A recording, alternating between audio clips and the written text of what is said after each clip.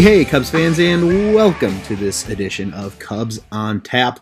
It's a very special edition today. We got a lot to talk about. We got a lot to cover. We got a lot of different voices on this episode. But first and foremost, I am your host for the evening. I am Ron Luce. And at this moment in time, I am joined by my co-host, the Juice Man himself. He is back. What's up, Juice? How are you today, bud? Juice Man, Ronnie.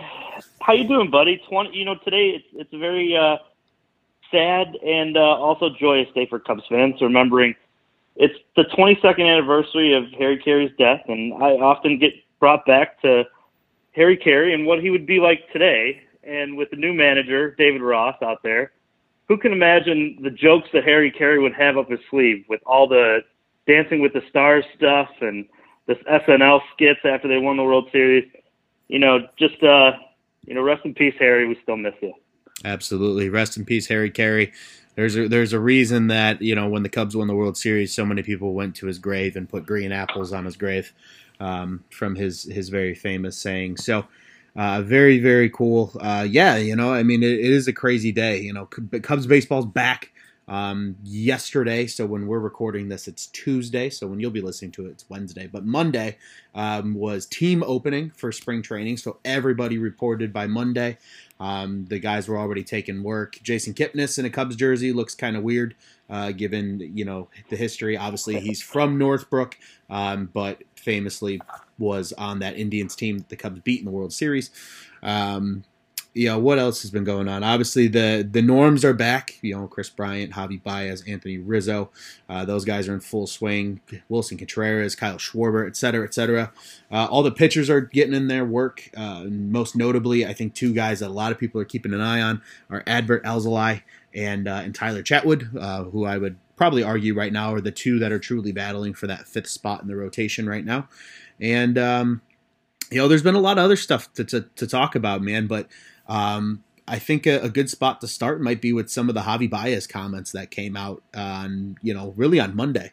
For those that don't know, Javi Baez pretty much said that he was kind of lazy for really simple words. That's not exactly how he phrased it, nor is that how he meant it. But, he admitted that Joe Maddon and that, a regime had a lot of optional things that players were able to do. And so when you have optional, you tend to sometimes take a day off and, take a little more time than you need to get ready. And Javi admitted that, he'd be going into games, getting ready, getting into the game, not being ready before the game. And sometimes that's a lot of times an issue as a player because you might waste an at-bat because you're not ready. So, what were some of your thoughts with that, Juice, and just kind of, what are your takeaways now maybe with the Ross regime coming in and how you feel about that in comparison to the Maddon regime?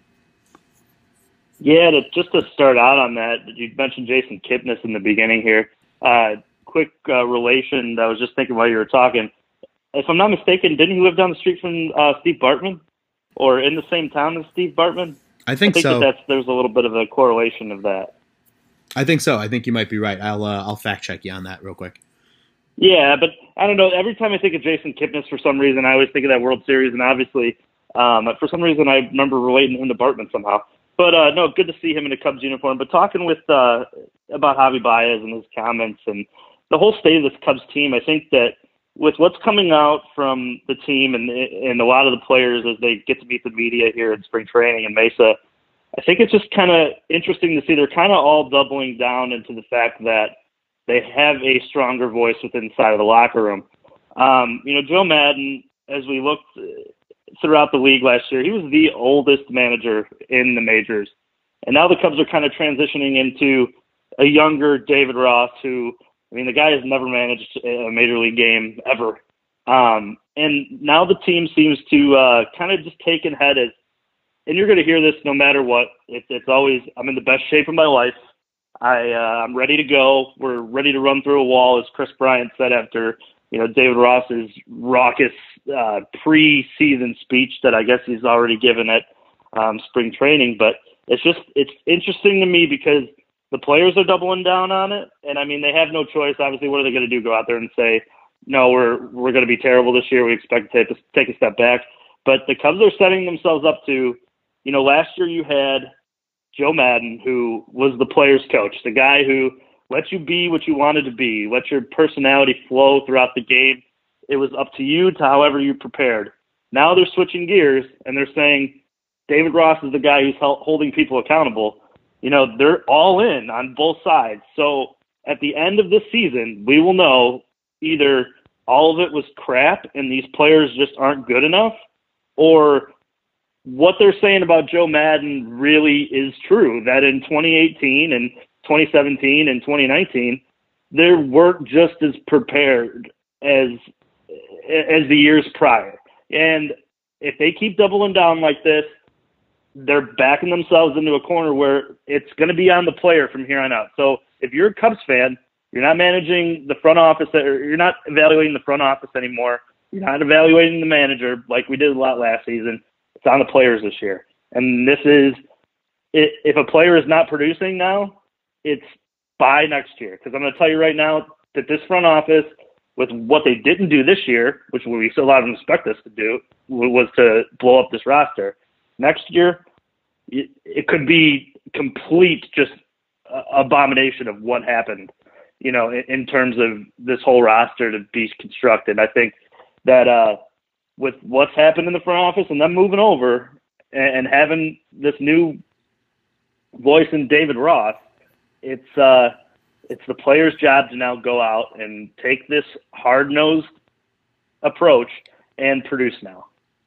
Yeah, absolutely. I think you said it. You said it best right there, man. And you know, I think as a fan, I'm almost thankful that now it's just finally kind of on the players like that, because I'm truthfully, I mean, you were on a couple episodes with us, you know, talking about the front office all off season, talking about Joe Madden all of last season and will he be back and that whole controversy surrounding it. It's almost nice to just get this breath of fresh air. And yeah, did the front office maybe not do as much as Cubs fans would have liked? Sure, they didn't. But you know, the core of the team is still here. And these guys are, like you said, are doubling down and they're buying into Ross. And this is a guy that had an influence on them, especially the guys that were here in 2016 when, you know, they won it all and the Grandpa Rossi persona was born. And so it's just like, it feels so refreshing just hearing the players come out now and not only be honest about things. You know, I think back over the weekend to the Chris Bryant press conference, obviously Javi's comments, some of John Lester's comments, which we're going to get to here in a little bit too, you know, but also just, they're here to play baseball. They're doubling down on it, and it's just a breath of fresh air as a Cubs fan, because I'm sick and tired of talking about the front office, and I was sick and tired last season talking about Joe Madden. And it's not that I didn't like Joe. I love Joe. I got a Joe Madden jersey in my closet right now. I liked him when he was down in Tampa because that's kind of my second team that I follow. So, you know, it's not that I didn't like the guy, but it's just when that's the constant drama surrounding the team the whole season and that becomes the narrative, you get tired of talking about it, you know, and I'm sure you felt the same way. And so I'm just, yeah, man, I'm excited that baseball's finally just back. These guys are in the right mindset, it seems like, so far early in out the gate here in February. And, you know, if this Cubs team performs to their potential, it could be in for a very fun season of Cubs baseball. And I think ultimately that's what everybody's looking forward to, is this team improving on that 84-win season that they had last year and hopefully being closer to a 90, who knows, maybe even 95-win team. I'm not going to get my hopes up too much for a 95-win team, but even a 90-win team would be nice, because realistically 90 wins probably gets you in the playoffs. Yeah, and I mean, as we kind of talked about this, I think that this is going to answer a very important debated question throughout all of baseball.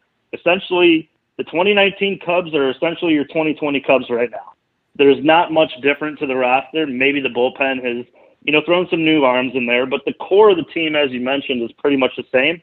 I think it's going to answer the age-old baseball question as to how important is the manager. You know, I mean, we've debated on if you should pay $5 million, $10 million to a manager, because a lot of those guys aren't getting that anymore. I think that when you look at the valuations for both Madden and for Ross, there's a parallel for them for what's going on for next year. I think it's fair to evaluate, you know, these 2019 Cubs to the 2020 and say, does the culture that's changed in the locker room truly affect it and pretty much propel, you know, clubs beyond other clubs? Because the Cubs, like you said, have the talent. And if you were to stack them up with the Reds, the Brewers, the Cardinals, you know, it's a pretty even division. So it's going to answer the question to me of, is a manager that important in baseball? And I've heard different types of opinions on this. I've heard that with the sabermetrics, the front office puts in the lineups now, and everything is stat driven. But it's going to show how important it is to create a culture and to create something new, because it seemed like the end of the Joe Maddon era pretty much got a little dull towards the end. The idea of not being on the field early for day games was something that was brought up, and it just seems like if some of these players keep coming out and saying this, there's got to be some truth to it. It's got to be some truth that maybe they got tired of the laissez-faire attitude. Let things be, bygones be bygones out of Joe. And maybe they were just looking for somebody to just kick him in the ass and be like, hey, dude, you're hitting 173 this month. Let's get this going. But that was not Joe. And from all accounts I've read, David Ross is that guy. So it is going to answer the question: A, are these players good enough? And B, is the manager that important to a club like this? Yeah, I agree. And I mean, it's interesting too, because that's not the first time that these type of comments have been said about Joe when he's left an organization. When he left Tampa, I distinctly remember that Evan Longoria had very similar comments.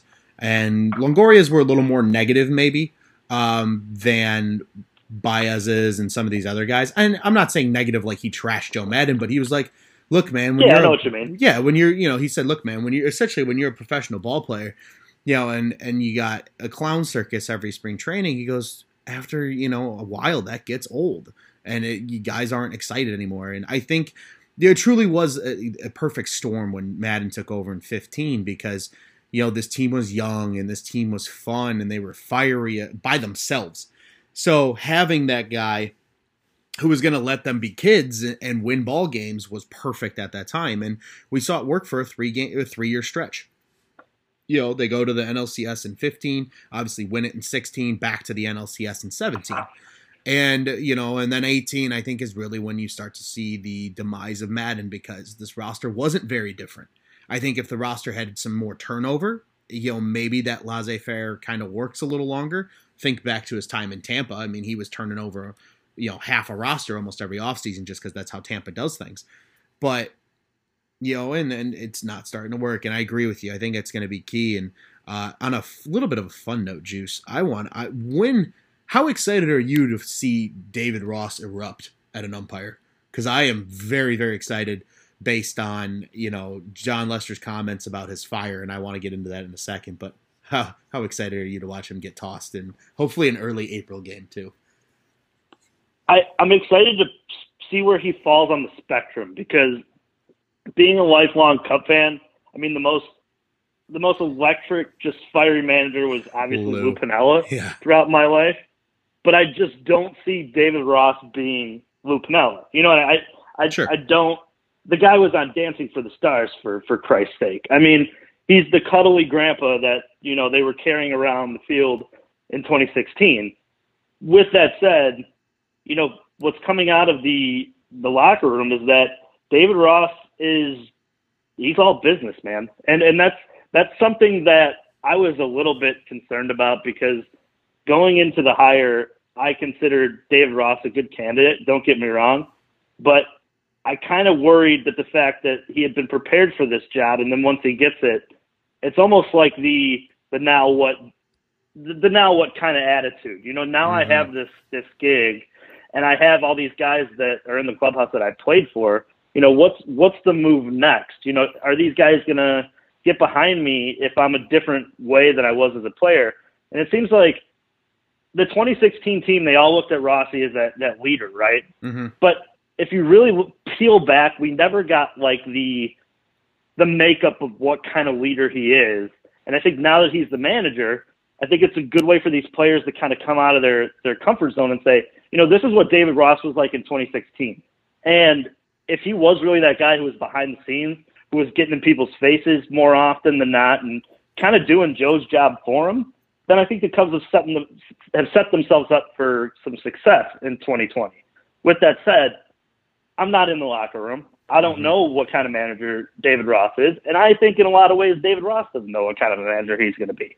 So with that said, I am excited to see him, in terms of a baseball game and to manage to see kind of what tendencies that he has, because every manager has them. Mm-hmm. But in terms of like him being Lou Piniella and like kicking dirt around and kicking his hat around, I don't know if I'll just laugh or if I'll, get behind it and be like, all right, I can see how, because we've just seen in Chicago that just didn't work, So right. I don't know. We'll see. I'm excited about it though. I am excited to see him manage a team, manage the game, and I think that with this team and with him knowing these guys inside the clubhouse, I think he's really set himself up for success.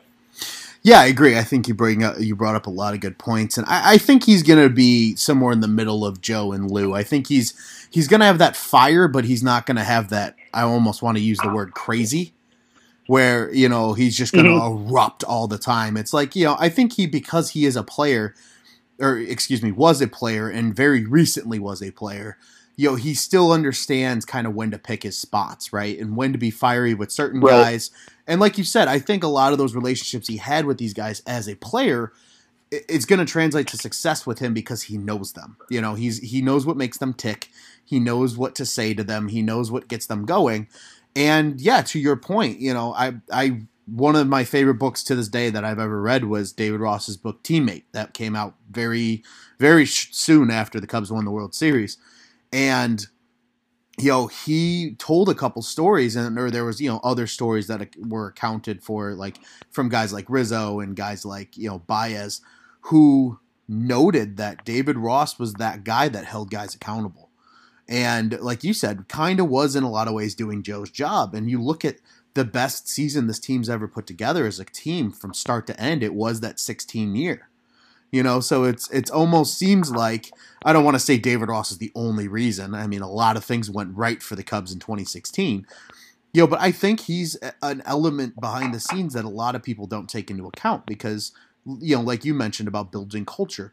Building culture is just as important in any locker room, clubhouse, company, whatever it is, whatever group of people you have together.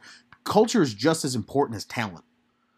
In some cases, it's almost more important, especially when you have talent like the Cubs do. So, I think that's going to be I think that's going to be a big key for him, and I think that's going to be the fun of watching him in like April and May, is as he figures out kind of what his tendencies are going to be, and then by hopefully like June and July, he's really like, okay, I found who I am as a manager. I'm going to roll with it. I'm going to be me. And we're going to go win ball games. And that's, obviously as a Cubs fan, that's all you can truly ask for from him. And I kind of want to piggyback on that too, because obviously mentioned the Lester comments. So for anybody that didn't see the video, go check it out. It's on the Marquee Sports Network's Twitter. Even though you might not have Marquee Sports Network yet, just like myself, I have Xfinity, so I am patiently waiting for them to get Marquee Sports Network. But the app I know is active and anybody can use it. And there's a ton of great content there, as well as their Twitter page is pretty active as well. It's a good follow. I say give it a follow. You're eventually going to have the coverage anyway, so you might as well give it a follow now. But it was Jon Lester and I believe it was Ryan Dempster were playing catch, just classic long toss that pitchers do as they warm up. And Dempster was asking Lester a lot of questions especially about Ross, because if we're being completely honest, the guy that probably knows Ross the best on this roster is Jon Lester. And he was just asking him about, what type of manager do you think David Ross is going to be, and what can fans expect to see from him that maybe they weren't used to seeing from him as a player. And Jon was like, you're going to see that fire that he brings to the game every day. He said, when he was here with me in 16, he was playing only every fifth day. So when I would, have a bad game and, was done by the fifth inning, he was pissed because he only got one at bat because he usually came out when I did, and he's like, but that fire, that Lester said drove him to be better as a pitcher. And you look at the year Lester had in 16, I believe he was the runner up, right? Or was Hendricks the runner up? I believe he was I have to fact check that. Either way, two of the three finalists were Cubs, and Lester was one of them. So, I mean, it just goes to show that that Ross knows how to push guys, without being a total ass about it. And that's key. That's key as a manager, right? That's key as a boss. I love comparing sports to real life because people then you get I call them the old man that yells at a cloud who are like, well, it's sports and it's just a business. And it's like, well, yeah, it is a business, but there's so many life lessons you learn in sports that you can carry over in your everyday life. And I think that's one of them. If you're going to manage people in any facet in life, you need to know how to communicate to them effectively to fire them up when you need to, calm them down when you need to, and then be even keel and be business with them when you need to. And I think Ross, tying that all back together, has that ability because of his relationship with these guys. So I'm certainly interested to see that. But Juice, question for you, and it kind of piggybacks again with Jon Lester real quick. Yeah. He's been very vocal in this camp so far, and something that I don't think we're historically used to seeing from Jon Lester, at least not in his time as a Cub. Do you think Ross being around? Yeah, I don't know if they've had any direct conversation about this necessarily. Obviously, like you said, we're not in that locker room, but Jon Lester observed other players, pitching sessions, especially younger guys, and Ross admitted that he's never done that in his career. Do you think the presence of having a guy like Ross, who Jon Lester obviously respects and values as a friend, is bringing out the best in Jon Lester as a leader? I think that him having the comfort, obviously him being with Rossi most of his career, obviously him being a personal catcher for him, is something that I think it's kind of gotten maybe Jon out of his what's the word for it? Like, it's gotten him out of his comfort zone. That's not who Jon Lester is. He's not really a guy who's going to lead as much by getting in people's faces as much as he's leading by example. And I think the fact that his buddy and they're kind of doubling down on, this Cubs family, I think that's kind of helped Jon be in a supportive role. And like I said earlier, I think that Jon kind of realizes as his career starts to get towards the back end of it that if he wants to continue in baseball in terms of maybe being a pitching coach or manager down the line in his career, him getting close to Ross and him mentoring some of these young guys, I think is something that he's going to have to learn how to do. So maybe the best way, and I know that everybody's talked about, are we going to get Jon Lester regression again like we did last year? But maybe the most beneficial and the biggest attribute that he can bring this team is being more vocal like this and being a mentor and really pushing these guys and teaching some of these guys how to pitch more often than he did in the years prior. I think he's a competitor. I think that he's somebody who has seen as they double down with Ross and they double down with this whole new culture. Maybe Lester is just buying into it more because he's bought into David Ross's whole life and Ross is bought into him. So it's a matter of him repaying him and making sure that there aren't any untied knots around the team as well. I think when you look at that as a whole, it's a matter of where Lester is in his career and having his personal catcher as the manager now.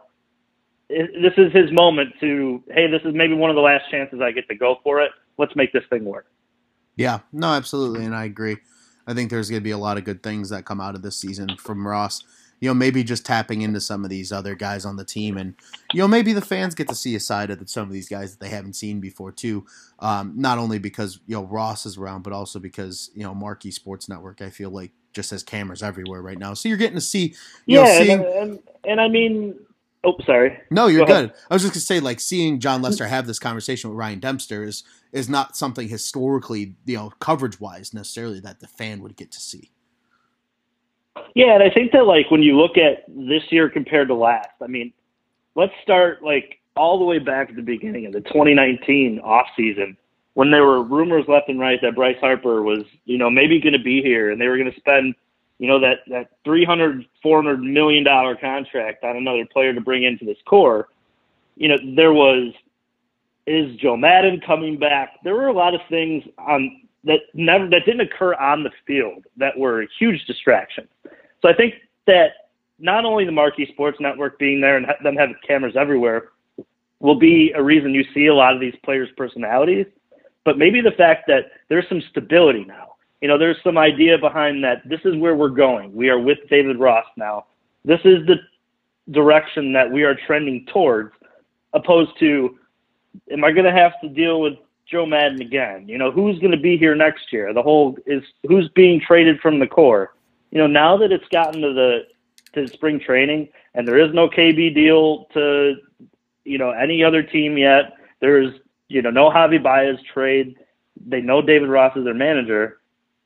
There's some stability to that. And there's some stability behind the whole Cubs organization as of now too.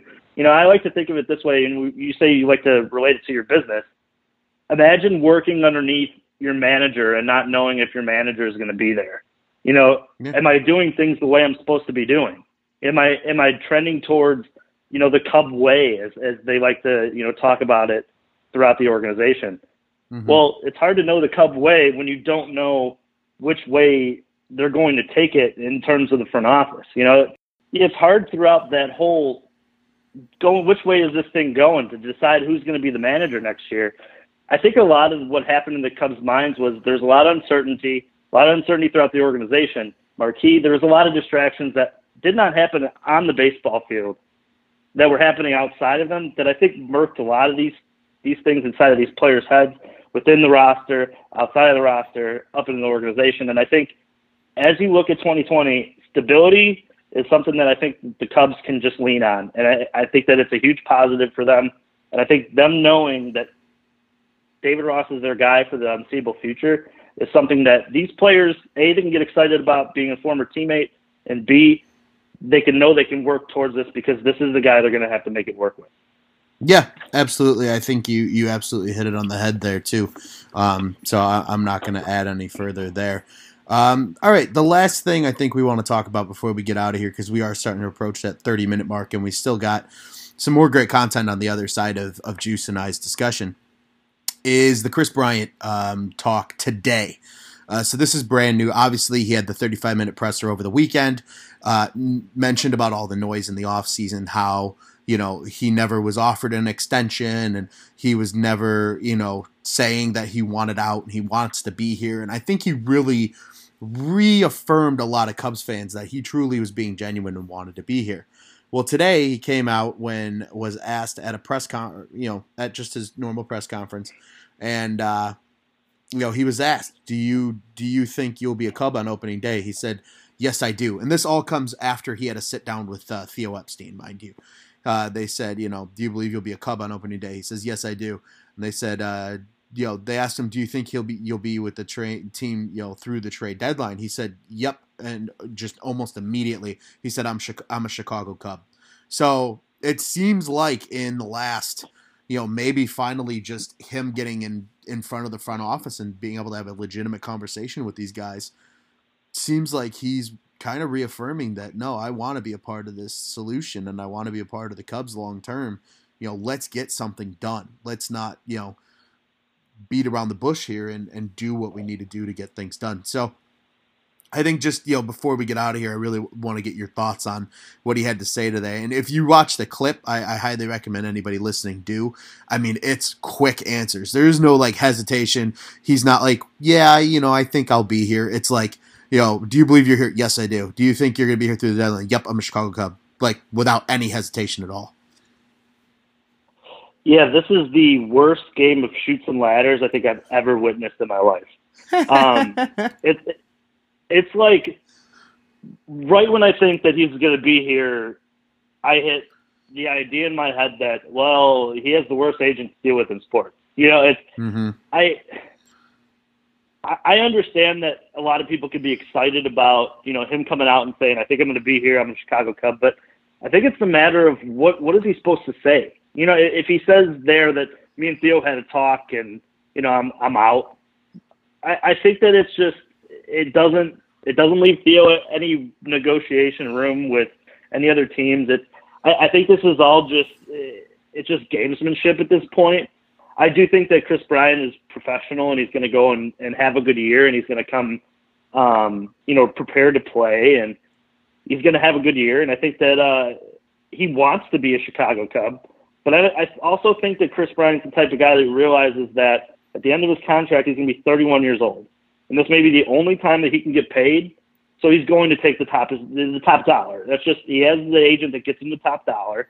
I think that he's going to take the top dollar, regardless if it's the Cubs, regardless if it's and I think that a lot of what was said in that press conference back and forth, I believe it was with Jesse Rogers, was a matter of, did he give you any direction? Well, yeah, he did. I'm sure that Theo said, hey, over the offseason, I mentioned your name in trades. I didn't see anything that came up that was worth pulling the trigger because I'm not giving up. To him, and probably told him straight to his face, you're a great ball player, and if this is the case that I can't negotiate with the dollar amount that I have, or I couldn't get you to agree to a contract, I have no choice. It's either he walks and you get nothing in 2 years, or you look proactively now. And I think that Theo was just honest about it. He just said, hey, I'm in a budget situation with Ricketts. I understand that the only way that I can shed payroll and not, screw my roster for the next, 3-4 years while I'm here is trading my best player and maybe reloading the farm system that way.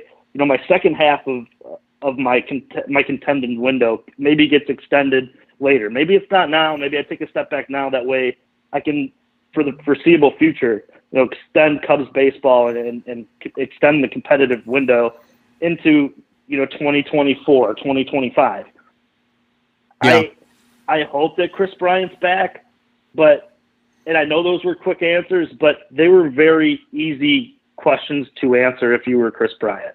I mean, yes, I think I'm going to be here. Yes, I think I'm here through the trade deadline.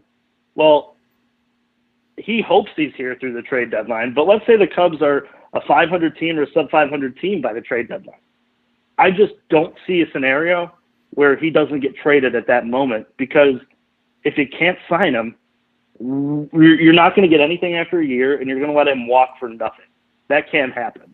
That's just bad front office, bad GMing, bad ownership. It's bad all around if he walks and you get nothing.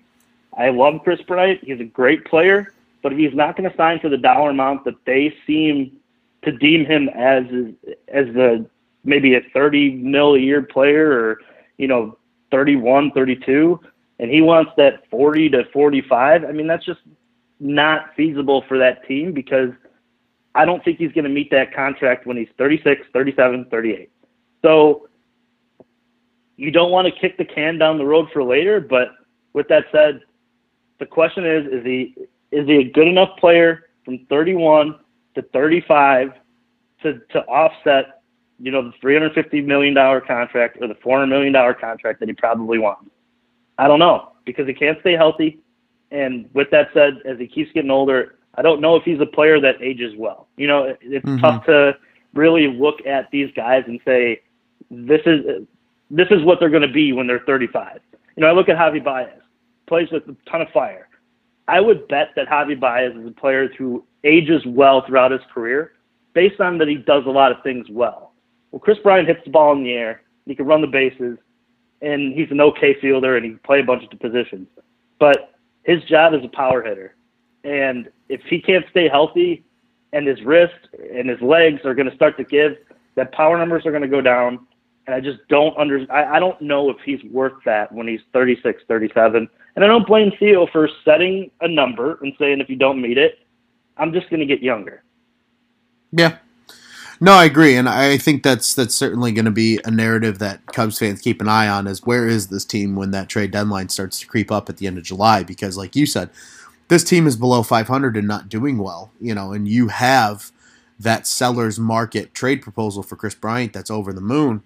Like you said, it's not a good move by the GM to not improve your ball club and get younger for the future. So certainly something interesting we'll keep an eye on going forward. But always fun hearing what other people have to say about it. But well, man. Yeah, one question for you, Ronnie. Yeah. One more last question for you. Sure. So we didn't mention the Marquee Network very often, and here we did, but there is no deal with Comcast right now. Mm-hmm. I know this is off the spot, but what do you think the odds are that Comcast Sportsnet actually signs the deal prior to opening day with the Cubs to broadcast the games? I think the odds. I mean, it's a loaded question. So if you are if you are the Chicago Cubs, you want to get that done. Xfinity is one of the largest cable providers, if not the largest, out there right now. You got a deal done with Hulu. Great. I'm sure they're going to get other deals done with some of these other streaming services that have gained a lot of popularity in Steam. Great. But now you need to appease to, as of now, is still the major market. And that is, Dish doesn't have it, but Dish doesn't have a lot of things. And, anybody that's a Blackhawks, Bulls, Sox fan can attest to that if they don't get to watch the games on NBC Sports Network. But, Xfinity is a huge, huge piece of the market still, and you got to get a deal done. If you don't get a deal done, they know the amount of dollars that are going to be lost if there's not a deal done, and this team isn't consistently on TV for majority of the masses to watch. I think right now most people are going to be pretty pissed off if Xfinity doesn't have a deal done. I know I will be. I'm not going to be able to watch anything when the network officially launches here in the next couple days. So, and it's frustrating, but I think both sides understand. I think Xfinity understands too. I mean, they're too big, I think, to Marquee's not going to make or break them, but I think they still understand the value that Marquee's going to bring too. Especially if they're one of the first that's able to get it, more people might be willing to come back and go the traditional cable route versus some of these streaming services and whatnot. So I think both sides realize it needs to get done. I think the Cubs especially realize it needs to get done. So I think the chances are pretty good, but I'm not going to sit here and be like 100% there's no doubt it'll get done, because the fact that it's not already done is already enough of kind of a disappointment and a disgrace, in my opinion. But, what are your thoughts? Do you have the similar thoughts, or do you think this is just going to implode on the Cubs? There was a stretch here throughout a month and a half where I really, really thought this was going to work out. And as this inches closer and closer to opening day, my fear is that Comcast just plays it out and sees if, it's a matter of how angry do my customers really look? Because at the end of the day, they hold all the tickets on if they want to carry it. Mm-hmm. And the Cubs are asking them to carry another channel that is going to up sports packages for, the most, it'll be $6 more. So my thing is I wonder if Comcast just plays it out and sees if I get enough complaints, I can sign the deal at any moment. I'm sure there's negotiations. I'm sure there's a deal set in place that the Cubs are probably holding firm at right now. But my fear is that it just gets to the end of it and the Cubs just go, or Comcast just goes, I don't owe you anything. I am in bed with NBC Sports. So why should I do a favor for you?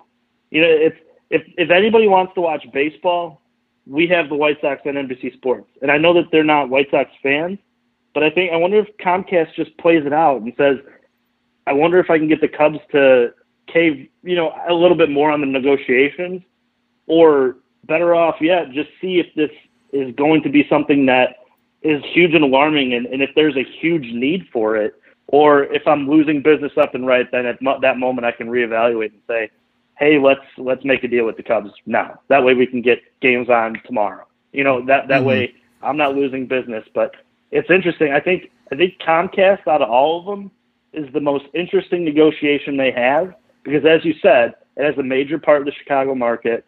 And as this moves forward, it's a matter of, are my customers going to be that upset, and how many people want it? Because I think that the one thing that the Cubs didn't do very well to begin this whole thing is to identify how many people are really going to want it throughout each provider. I think that it's really up in the air to how upset people will be if they can't get Cubs games. You know what I'm saying? Yeah.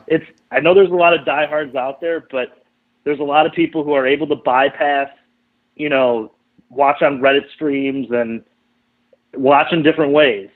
So I wonder if the Cubs will, be the ones holding, pretty much looking, and I hate to, pardon my French, but, swinging with their dick in the wind, or, they're going to be the ones that Comcast is coming to and saying, hey, we need this now. We're losing customers here and there. It's an interesting negotiation. Yeah. No, absolutely. I completely agree with you, man. All right. Well, ladies and gentlemen, this has been a good first part of the episode. Guess what? There's still more. Myself and our boy Schwartzy were able to, early this afternoon of the evening that we're recording, we got to sit down with Cubs number 6 prospect Cole Roeder, a recurring guest now on the show. This is his second time appearing on the Cubs on Tap / Northside 9 franchise. And, this time it was a little less getting to know Cole and a little more of, asking him, just kind of about his off season and how he's trained and different things like that. So it's a really good conversation. Please stick around and listen to it. You'll really enjoy it. It's about 25 minutes with Cole. But Juice, before I let you go, any final thoughts before we cut over to Cole? Go Cubs, go. That's all I got to say. Cole, thanks for coming on to the pod. As Juice said, go Cubs, go. And without further ado, we'll cut it right over to Cole, and we'll be back with you very briefly once it's all said and done. Enjoy.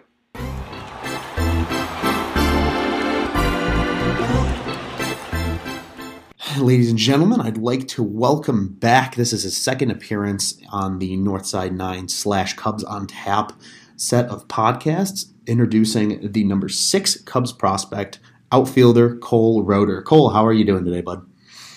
Good, I'm doing well. How about yourself? Good, man. We're doing great. Thanks again for coming back on. You are now only the second guest we've had to make a second appearance on the show, so it's greatly, greatly appreciated. Perfect. All right, man. Well, we'll get into it. I mean, the last time we spoke to you, we wanted to get to know who you were, and I think a lot of fans got to know who you were, and that was, great insight, for you personally. I know for us, we enjoyed having you on and getting to know more about you. I think now, I think we could take that next step and talk just some bit about your off season and kind of what you're looking forward to in 2020. So, I mean, I guess that is a good start. Is what are you most looking forward to for spring training coming up? You mentioned to me on the side that you report on the 21st, which is right around the corner. Yeah, I'm really excited to get back in the swing of things. I feel like I haven't played real baseball in forever. It's just been working out on my own, just hitting, throwing. But I'm definitely excited to get back to work and see all the guys I made relationships with the past year. So I'm really excited to see everyone and get back to work. Yeah, 100%. And I mean, you mentioned, the throwing and the hitting on your own. How often do you typically, hit and throw, and do you work back into it? Obviously, I would imagine after the season, you take a little bit of a break, maybe, only a couple times a week you're doing stuff, and then it starts to ramp up. Is that kind of how it goes? Or are you just like I'm diving right back into this as soon as, I have the opportunity to do so? I wish I could dive back into it, but after playing a full season, you definitely need some downtime. So I took a couple weeks off and, revisited with my family, saw my friends, did all the stuff that, I can only do in the off season.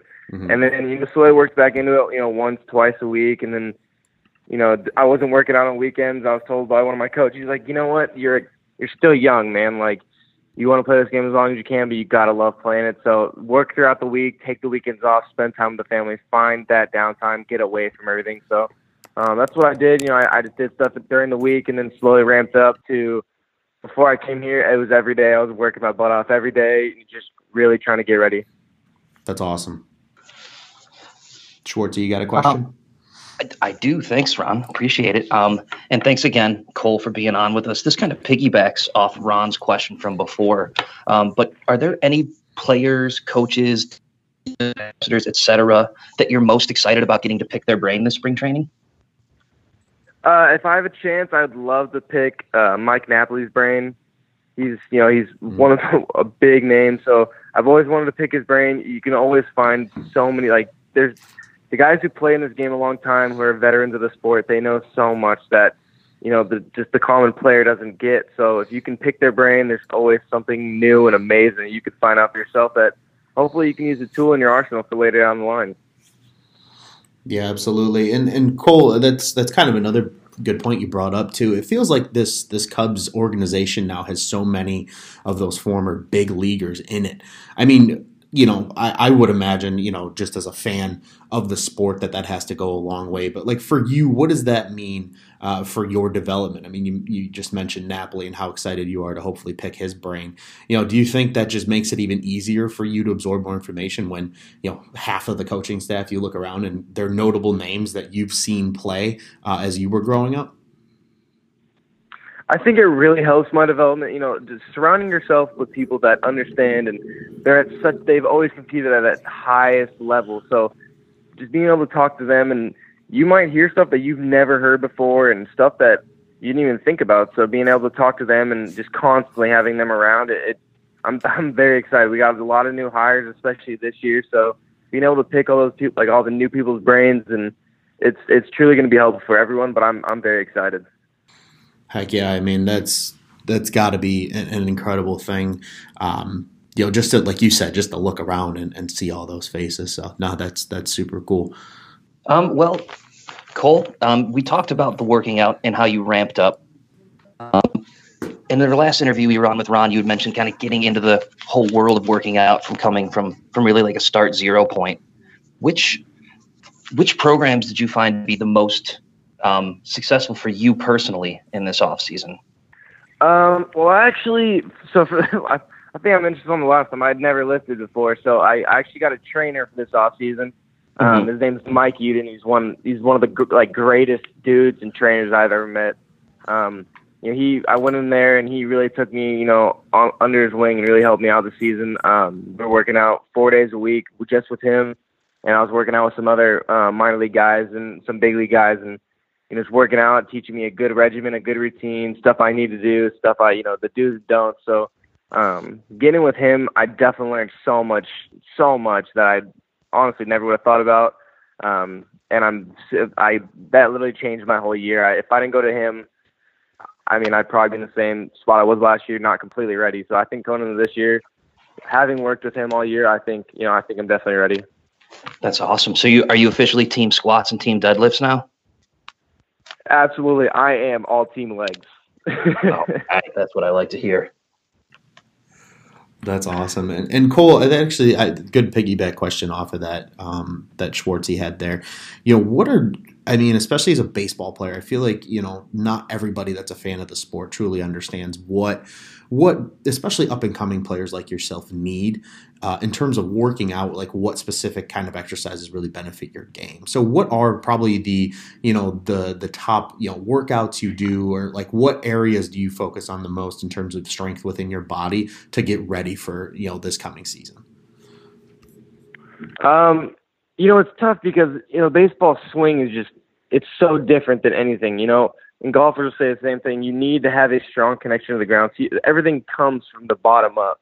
So you have to have strong legs. You have to have, the stability in your ankles and your toes, and you have to just really be one with the ground. So I think one of the biggest things you have to have as a baseball player, as an athlete, is definitely a strong lower half. So that's squats, deadlift, front squats, whatever it may be.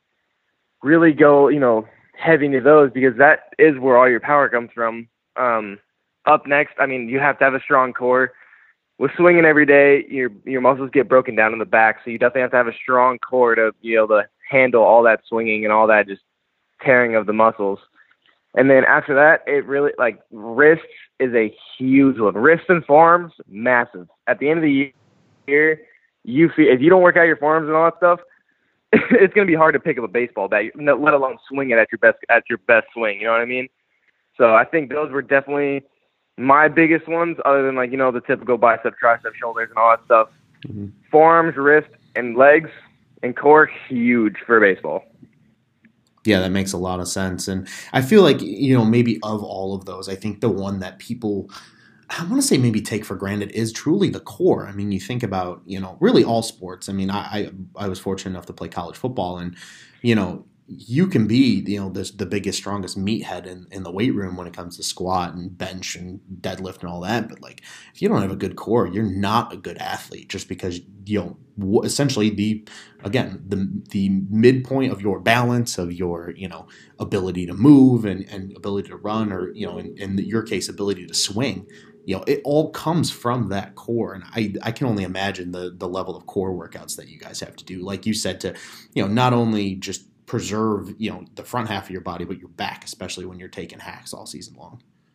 Yeah, absolutely. It's definitely it's something that people don't really realize, but when you're in the moment, when you're in the action, you will be sorry if you're not working out at the end of the year. You're like, oh man, that's the one on the top of the list, because my back was getting tight, my body's starting to hurt, starting to break down, and I'm really glad I focused on the core at the end of the year, because I think that definitely, helped me at the last 30, 40 games. It definitely put me in a good spot. Mm-hmm. And then one more for you here, Cole. I don't want to spend the whole time on this workout show. How much is flexibility a part of it? Because I think one thing that some more casual fans might not realize is that flexibility is so paramount, that the raw power of a swing is important to be explosive, but you got to be flexible to decelerate back through that, and not just shred through your obliques. How much flexibility are you doing? I'm one of the oddballs, because I am not flexible. When I first came into pro ball, I'd be lucky if I could touch the tops of my shoes. So flexibility is a huge factor to me. I have to do a lot of it because, I have tight hamstrings, I have tight hips, the list goes on. So flexibility is a big part of when I wake up, I'm stretching, I'm doing all that stuff, because flexibility is a huge key. If you have tight hamstrings, you could risk tearing your hamstring and be done of the year. You got tight obliques, you swing too hard, you tear your oblique, you're done for the year. So flexibility is huge for me, probably more than anything else, because there's so many things that you need to be flexible to keep a strong front side in your swing. You need a good, all that flexibility to throw and not be hurt, and do all the, the necessities to maintain through a full year. So I think flexibility is a huge, huge subject. Yeah, 100%. I mean, and kind of building upon that too, right? I mean, you talked about how much you worked this offseason. You hired a trainer, which, you said for you was new, and things like that. So what do you want to improve on most this season in your game? I mean, obviously, I think from a muscular standpoint, you look physically stronger. There was a video of you taking some swings probably about a month ago outside on a live BP session, and people were like, oh, they're like, Cole looks like he put on some muscle, and I was like, yeah, Cole does look like he put on some muscle. So kind of what are you hoping to translate that off season conditioning for you into improving this season? I think with all the added weight and the added flexibility and all that stuff, I think I'm going to, see my body perform at a higher level this year. I don't think I'm going to have the issues I did and the fatigue I had. I think I'm going to be able to compete at my highest level, throughout the year and maintain instead of fatiguing and getting tired. This year, I want to be consistent. There's some days where you go out there, you're never going to have your A swing, but you have to be able to do the best with your B swing, your C swing. You have to compete with every swing you have. So, this year I want to be more consistent, and that comes from, working my butt off in the off season and being able to maintain throughout the season. So I think with all the added weight and all the added work, I think this year my body's going to handle it better than it did last year. That's awesome. Now, are you still working on that cutter as well? That legendary Pony League cutter? Not anymore. I don't have the rocket for that one. I'll leave that one to my roommates. Yeah, 100%, man. And kind of building upon that too, you mentioned, the length of the season and being able to do more with your A, not only your A swing, but your B and your C swings. Do you think now that you have that full year of pro ball under your belt, obviously last season with South Bend winning the championship, do you think that's going to bode better, especially now that you have that physical strength to go along with it, that, that stamina is going to really hold up longer into the season rather than, say around mid-August, you start to gas out a little bit? Absolutely. I think me playing the full year from start to finish, I truly think it helped me a lot. I have more knowledge than guys that played half of the season, a quarter of the season, or they came in late.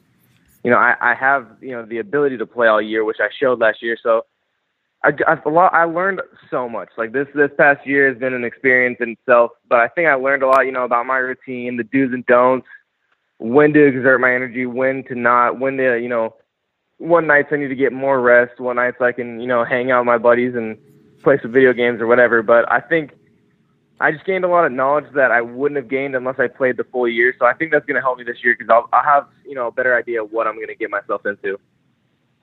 Yeah, absolutely. No, that's huge too, right? I mean, any time you go into something unexpected, you always feel underprepared, right? I mean, you go into even as something as pedestrian, for like myself and Schwartzy, when we come into our work day, if you know what you got to do for the day and get things done, you're more productive, your time management's better, you're using that time properly. And I know that's something you and I discussed the first time around when we talked to you. Now going in, you're like, all right, I'm not just coming into this blind. I know exactly what I need to do at what time of the day. Yeah, and I'm telling you, man, I think that's, just in life in general, right? It's so good to be prepared and be able to build on, I know what to expect. Now I'm going to go ahead and put my best foot forward. And I'm telling you, man, if that B and C swing of yours looks anything close to your A swing, it's going to be an incredible year for you, man. Thank you. I appreciate it. And Cole, speaking of all the preparation work we've gone over here, in your mind's eye as you prepare for this season, what are some of your personal goals on the field? Same as it was last year, except this one's, be a little more consistent at the plate, just have a little bit more plate discipline. I feel like I over prepared this year, which honestly you can never be over prepared, but I feel like I did literally everything I could to get ready, but consistency would definitely be one of them. And, the reason I work so hard is because, you get late in the season, you get tired, mentally you break down. So there's times where, you don't want to give away a pitch, but you just give away just that one pitch that you could have got a hit off of that could have raised your average, could have raised your stats, whatever. This year would definitely be just to absolutely 100% do not take anything off, any pitch, no second in the game, whatever the case is, just to make sure I'm ready to go every pitch, every second of every game. Yeah. No, and I mean that's a big thing, right? I think we've touched so much on preparation in this episode, and we really do appreciate your insight on what you worked on and things like that. So we got to ask naturally, just like last time, a couple of fun questions, right? I mean it's always fun to talk, just kind of general baseball and whatnot. So obviously spring training is just like, I think back to my days with two-a-days when I played football, right? It's when everybody's together. You haven't seen everybody in a while. It's exciting to get to talk to guys, catch up on how they've been in the off season. What from I'm going to use the word fun, what from a fun standpoint are you looking forward to most with spring training? Is it just being with the guys? Is, that camaraderie? Do you guys do stuff, maybe in the locker room, like play video games or play games that you're looking forward to most? What of that kind of, that's something that's just truly fun about being around a team and being around, a sport like that are you most looking forward to? It's funny when you hang around people that you're really cool with, you have a good time with, good buddies. It's, it's not the time that's with them. It's like the little moments that you guys have, the moments when, one of your buddies trips and falls and does something silly and, everyone's just laughing. I think it's those times, playing video games and, you're playing Call of Duty and you're just smacking your roommate in Call of Duty and, he's freaking out, you're laughing. I think it's those moments where just hanging out with your good buddies and just forming those little moments that just make you laugh. And, you remember why you play this game. You play to have fun. You're playing a children's game, for God's sake. You gotta have a little fun with it. So I think it's those moments I'm most excited for. Oh, that sounds awesome. Now, speaking of Call of Duty, I know that's one of your go-to games. Did you see that there's going to be a Battle Royale mode come out, I think, in March?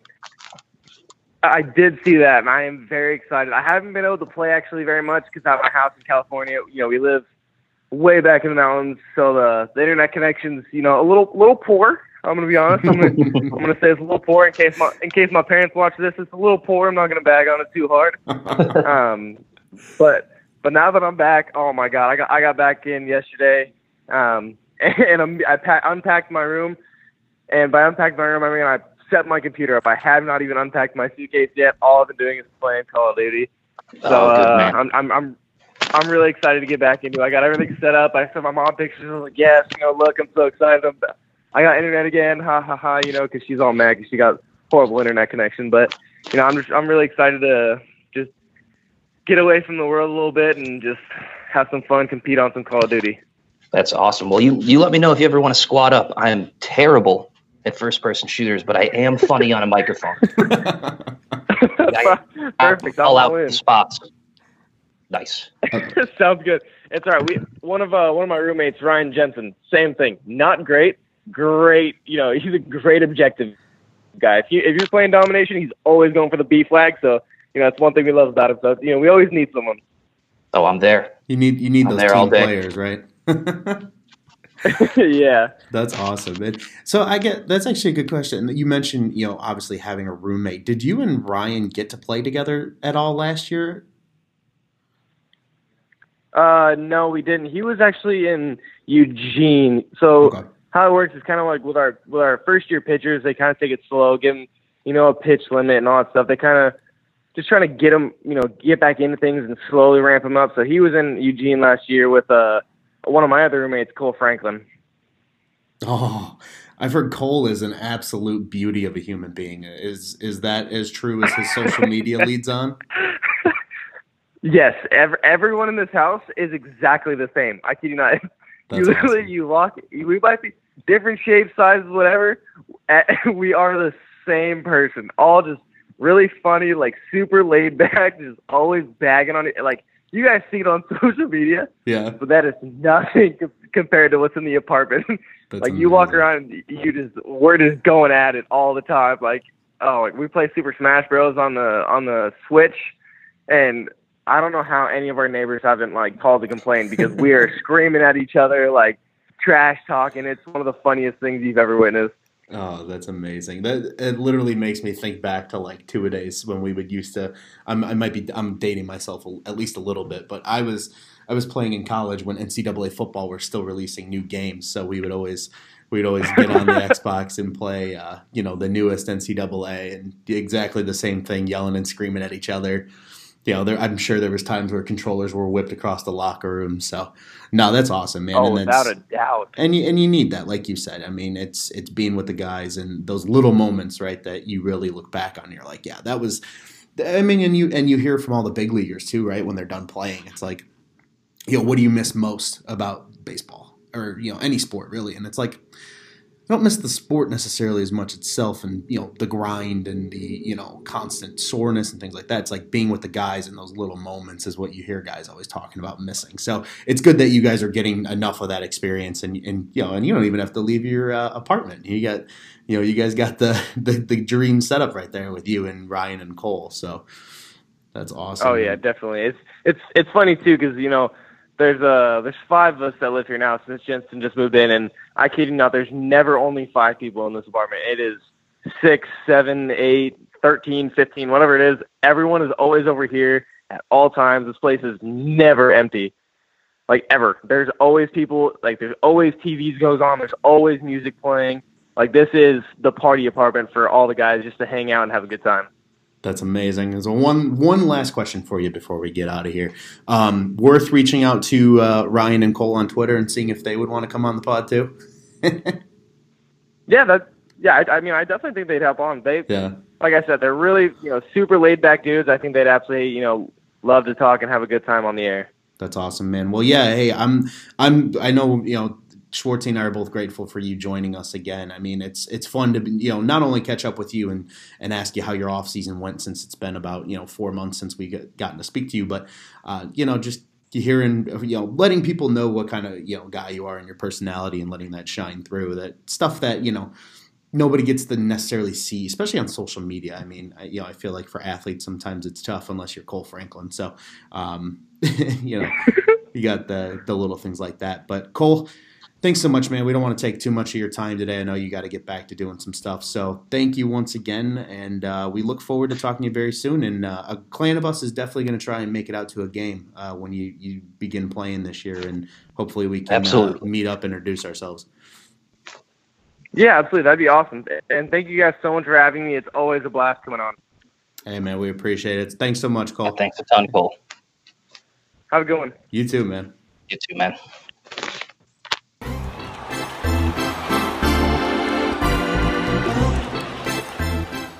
And that was Cole Roeder. Thank you so much, Cole, once again for coming back on. You are the absolute best, man. Always a pleasure. Now the second time that we've gotten to chat with him.